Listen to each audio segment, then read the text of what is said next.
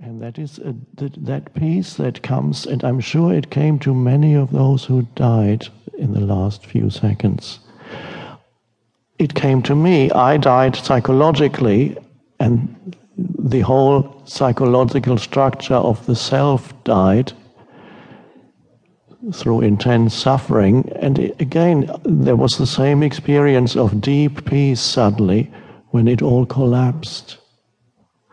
There is another side to it, even to what looks like an unmitigated tragedy and disaster. On the surface, this is not the case when you look at it from the surface.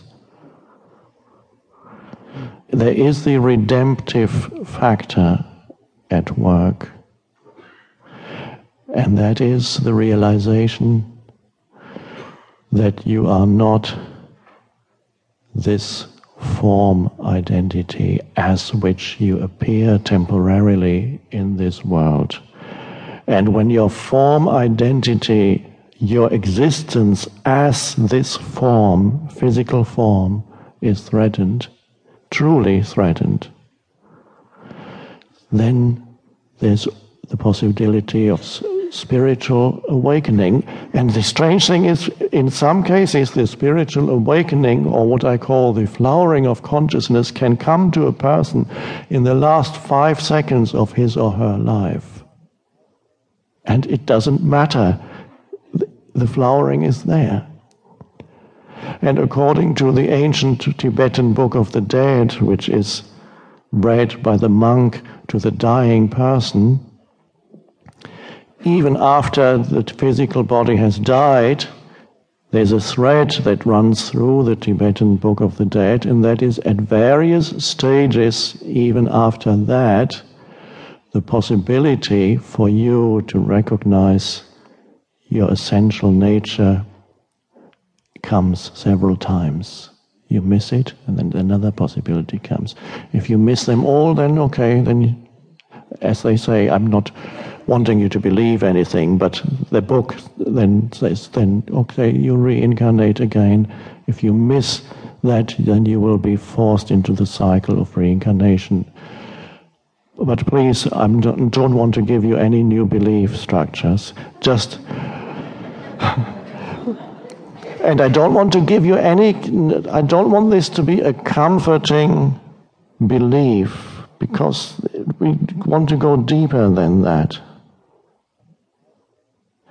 So when your survival is threatened as a form identity, there is always the possibility of awakening out of identification with this form, and that your survival as a form identity can appear in two ways. One is your physical existence is threatened by something, imminent death of the physical. It can also be that the survival of your psychological form identity as the mind-made sense of me, the self, with my story and my history and my unhappiness, and happiness occasionally, that is threatened or imminent, has reached a point of imminent collapse, sometimes because the suffering is so acute that it cannot sustain itself anymore. And there also is the possibility of sudden disidentification from form, which is mind structures and emotional structures. Before, consciousness was totally identified with those structures, and suddenly it removes itself, so to speak.